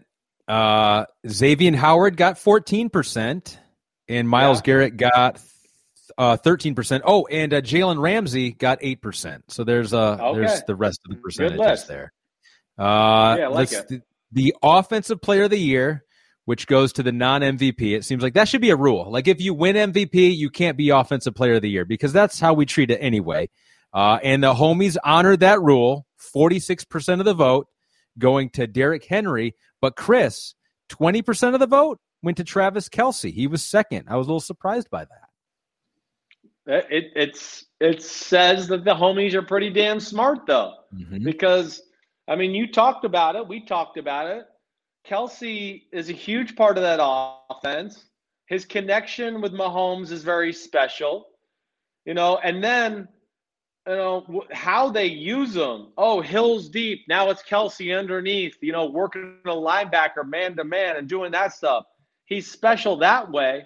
And I had another point I was going to make about him, but I blanked out, and now I cannot remember what it was. The other thing I love about him, too, is this, Ahmed. I mean, there's just so many games and plays throughout the year where I look at it and go, whoa, he's double covered. Whoa, they gained 35 on the play. Hey, he's double covered. Whoa, he gained 27 on the play. Because Mahomes, he trusts that Kelce's going to beat the double teams a lot of the times and knows he'll know how to run the right route, the right way, and all those type of things. So that's where Kelce is really impressive. In third, with 9% of the votes, Devontae Adams. So that is an angry Devontae Adams contingent coming at you in the Homies Choice Awards. Defensive Rookie of the Year. This one was not that close. 59% of the vote goes to Chase Young, although I was surprised. Second place, 25% of the vote, a player that you like very much, Antoine Winfield Jr. got second, according to the homies. Yeah, I feel like a lot of people in football and fans and everybody started to realize how good Antoine Winfield was towards the second half of the year. And then, of course, Bruce Arians talking about him the way he was and all of those things. And I know Bruce Arians has gone out there and go, no, Defensive Rookie of the Year should be Antoine Winfield Jr. He's awesome, but he's not Chase Young. No. Let's pump the brakes on that. Chase Young, very special, affected games a lot more than just what his sack output was. I don't like that when I hear that too many times where they go, whoa, Antoine Winfield's year was better than what did Chase Young have? 8 sacks, 7.5 sacks? All right. But man, he had 4th and 1 tackles to not, goal line tackles to not let people in the end zone, picking up fumbles, returning it for touchdowns, interceptions. So that one goes to Chase Young, but Antoine Winfield, awesome year. Zephyrin 7 said no Snead on Defensive Rookie of the Year. I know he hasn't played a bunch of games, but when he has, he's been good. So we should have at least put him in. He's been great. L'Jarius Sneed of the Chiefs, number 38 out of Louisiana Tech. Man, he can go. And our listeners right. When the Chiefs have had him and healthy, it makes them a special defense. That's one of the things that's, intriguing about the Chiefs is their ability to lock down receivers here. down the stretch. And that's going to come in handy when they need to blitz or be aggressive to stop Brady and the Buccaneers in the Super Bowl. Curl Scouts of USA said it's a damn shame you don't have L'Jarius Sneed on here. Dude has played lights out better than Jeff Okudah and C.J. Henderson, and he was the 13th cornerback picked in the draft. So I do blame you, Chris, for not putting him on there, even though you had nothing to do with it. You will carry the burden of that. And also, yes. Nick Brown commented too earlier. He goes, how can nobody remember to spell Davante Adams' name correctly? So apparently I misspelled that as well. The disrespect continues for Davante Adams here on Chris Sims Unbut. Who is your coach of the year? We like him. Yes. Coach of the year and comeback player of the year, the last two. Coach of the year, 46% of the vote goes to Kevin Stefanski. Second was Sean McDermott with only 18% of the vote. And then third, and I was a little surprised by this, Brian Flores, maybe not surprised, 10% of the vote for Brian Flores. So that's the top three, according to the homies. Yeah, it's hard to argue against Stefanski. That's for sure. McDermott right up there. I think, it'd be close. I would vote for Stefanski too. McDermott and I think Matt LaFleur, that would be a close one to me between that second guy. LaFleur, I had somebody bring it to my attention about halfway through the year this year, and I think it's correct. He does not get the credit he deserves for what he's done up there in Green Bay and how he's made it work with Aaron Rodgers and, of course, 2 NFC championship games, where I'd like to see him get a little more love in that conversation. Yeah, I put him on the ballot. What did he end up getting here? Hold on. There were 6% of the vote for Ron Rivera, so he got some love. Matt LaFleur got 5% of the vote. Andy Reid got 7% of the vote, so he was in there. I put Joe Judge on there. He got 5 votes, so Pete voted 5 times apparently. Seriously. Sean Payton, I put him on there. He got 3 votes, and Mike Tomlin got a vote. I like that one. I like that. He really would have been. Sean Payton and Mike Tomlin deserve it. I forgot, and Pete notes out, I forgot Offensive Rookie of the Year. And this was a very close contest between Justin Herbert and Justin Jefferson. With 51% of the vote, the winner was Justin Herbert for the Chargers over Justin Jefferson. I'm surprised. It's a close one. Yeah. It's close. I mean, the quarterback's going to get the favor there. And honestly, I probably would have picked the quarterback too. Again, Justin Jefferson, I don't want to take anything away from him. You know how much I loved him in the pre-draft process. He was my second favorite wide receiver coming out in the draft. I mean, I love what he did. But Herbert was equally as special. And I think from the fact that he came from Oregon and there was all these question marks and the Oregon offense wasn't very good, and then the fact that he had the greatest rookie year ever in the history of quarterbacks, it's hard to argue that, even as awesome as Justin Jefferson's season was. The top vote getter for undrafted offensive rookie was James Robinson. He got 2% of the vote, but what a great year for him with Jacksonville, but overshadowed by the other two there. And the last one, the biggest landslide in the 2021 Homies Choice Awards, comeback player of the year with 94% of the vote, Alex Smith. Ben Roethlisberger got the remaining 5.8%. Alex Smith is the winner, comeback player of the year. No brainer. I mean, what are you going to do? I mean, Alex Smith was so amazing he came back. I was going, okay, that's cool. You're back. All right, now go back to the sidelines and protect your leg. Like, go sit on the bench. I don't like it. I mean, I worried about him all year, as we talked about many a times, to where I still – there's a part of me that wishes he retires this year so I don't have to worry about him on the football field anymore. I just worry about that leg in general. But amazing story. He's an amazing guy. He's a great human being, and, of course, we know his work ethic top-notch, and that was cool to see. And I'm glad he got back out there this year. One comment here from Bradley Clem 3, and it was about the Offensive Rookie of the Year. He goes, so Ahmed made the ballot, but is there really a better offensive rookie than Tristan Wirfs? He gave up 1 sack all season to Khalil Mack. That's a good throw in there if we were going to give some love to what he was able to do for the Tampa Bay Buccaneers and trust a rookie to protect Tom Brady, and not only does he do it, but he excels at it. That's a good shout. That would be like out of the rookie class, he would be one of the leaders in self-scout thyself as far as one I got wrong. I did not think he could play tackle to the ability he has this year. I thought he was a guard all the way, but he showed better foot quickness than what I saw, up there at Iowa on film and things like that. And he has been phenomenal. I mean, really, in the conversation already for one of the better right tackles in all of football. Forget rookies or anything like that. So it was a special year. It's certainly one I got wrong in my evaluation process. Yeah, and Bradley says he doesn't get much help anymore either. He wondered how much does having Brady influence how good the line is? Like, does Brady do anything? Because the line was not very good last year. Brady comes over there and they all step up. Did they just know that Tom Brady is a brittle man who would break if defensive players touched him, and so they had to step up their game? Well, it does step up their game to know he's there. They don't want to be the one on TV always looking like they're getting Tom Brady hit and all of those type of things. I mean, Brady, just by him being there, I will say, I think it raises the level of everybody. But I think more importantly, it's just the way they play. I think that's really what's helped them out. They do a great job of keeping extra guys in the block. They run the ball. They run play action passes like we talked about all year. When you run a lot of play action passes, it's hard to be a pass rusher and just tee off at the quarterback, because you always have that moment where you go, oh, wait, is he handing the ball off? Oh, no, he didn't. Okay, let me start my pass rush again. And that's what they've done a really nice job of. But they don't help out those tackles a whole lot. Both of those damn tackles are really good. And the Buccaneers did a great job. It's one thing that's, everybody wants to give Brady the credit for everything down there. And I don't agree with that. That's one thing I'll say on the way out here. So those are the Homies Choice Awards. Thanks to the 325 homies who voiced their opinion, voted in those. That was good. Well done there. That was a meaty pod. You got your all-pro team. We got the under-talked about team. That was a lot of stuff there, Chris. And your internet connection, outside of a couple of times, held up the whole time. That's the biggest upset of this whole thing. Pretty strong. I mean, it really is. I'm so worried. It's a blizzard outside right now, too. So I don't know what the hell is going on here. But we got it done. I'm glad we hit the all-pro team.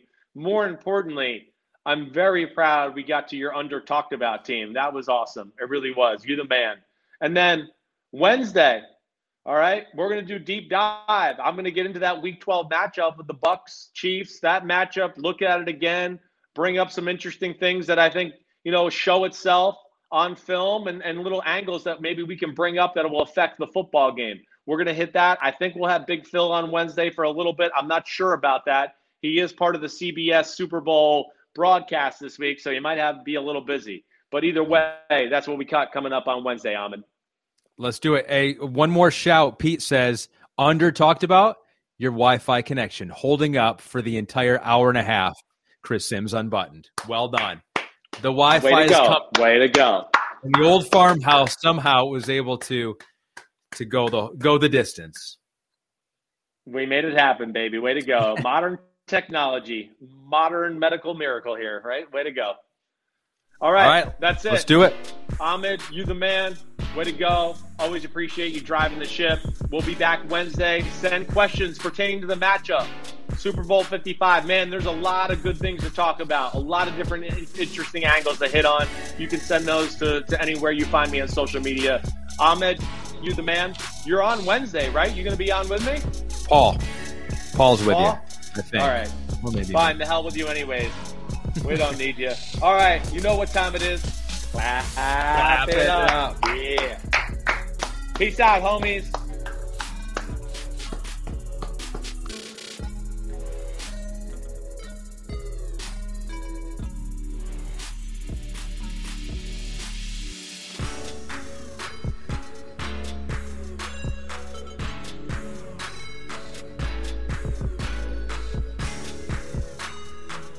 Want to make Mom's day? Get to your Nordstrom Rack now and score amazing deals for Mother's Day, which is Sunday, May 12th.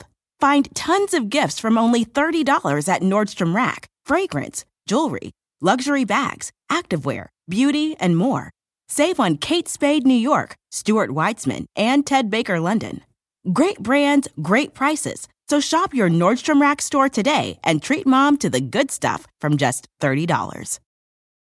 The longest field goal ever attempted is 76 yards. The longest field goal ever missed? also 76 yards. Why bring this up? Because knowing your limits matters, both when you're kicking a field goal and when you gamble. Betting more than you're comfortable with is like trying a 70-yard field goal. It probably won't go well. So set a limit when you gamble and stick to it. Want more helpful tips like this? Go to keepitfunohio.com for games, quizzes, and lots of ways to keep your gambling from getting out of hand.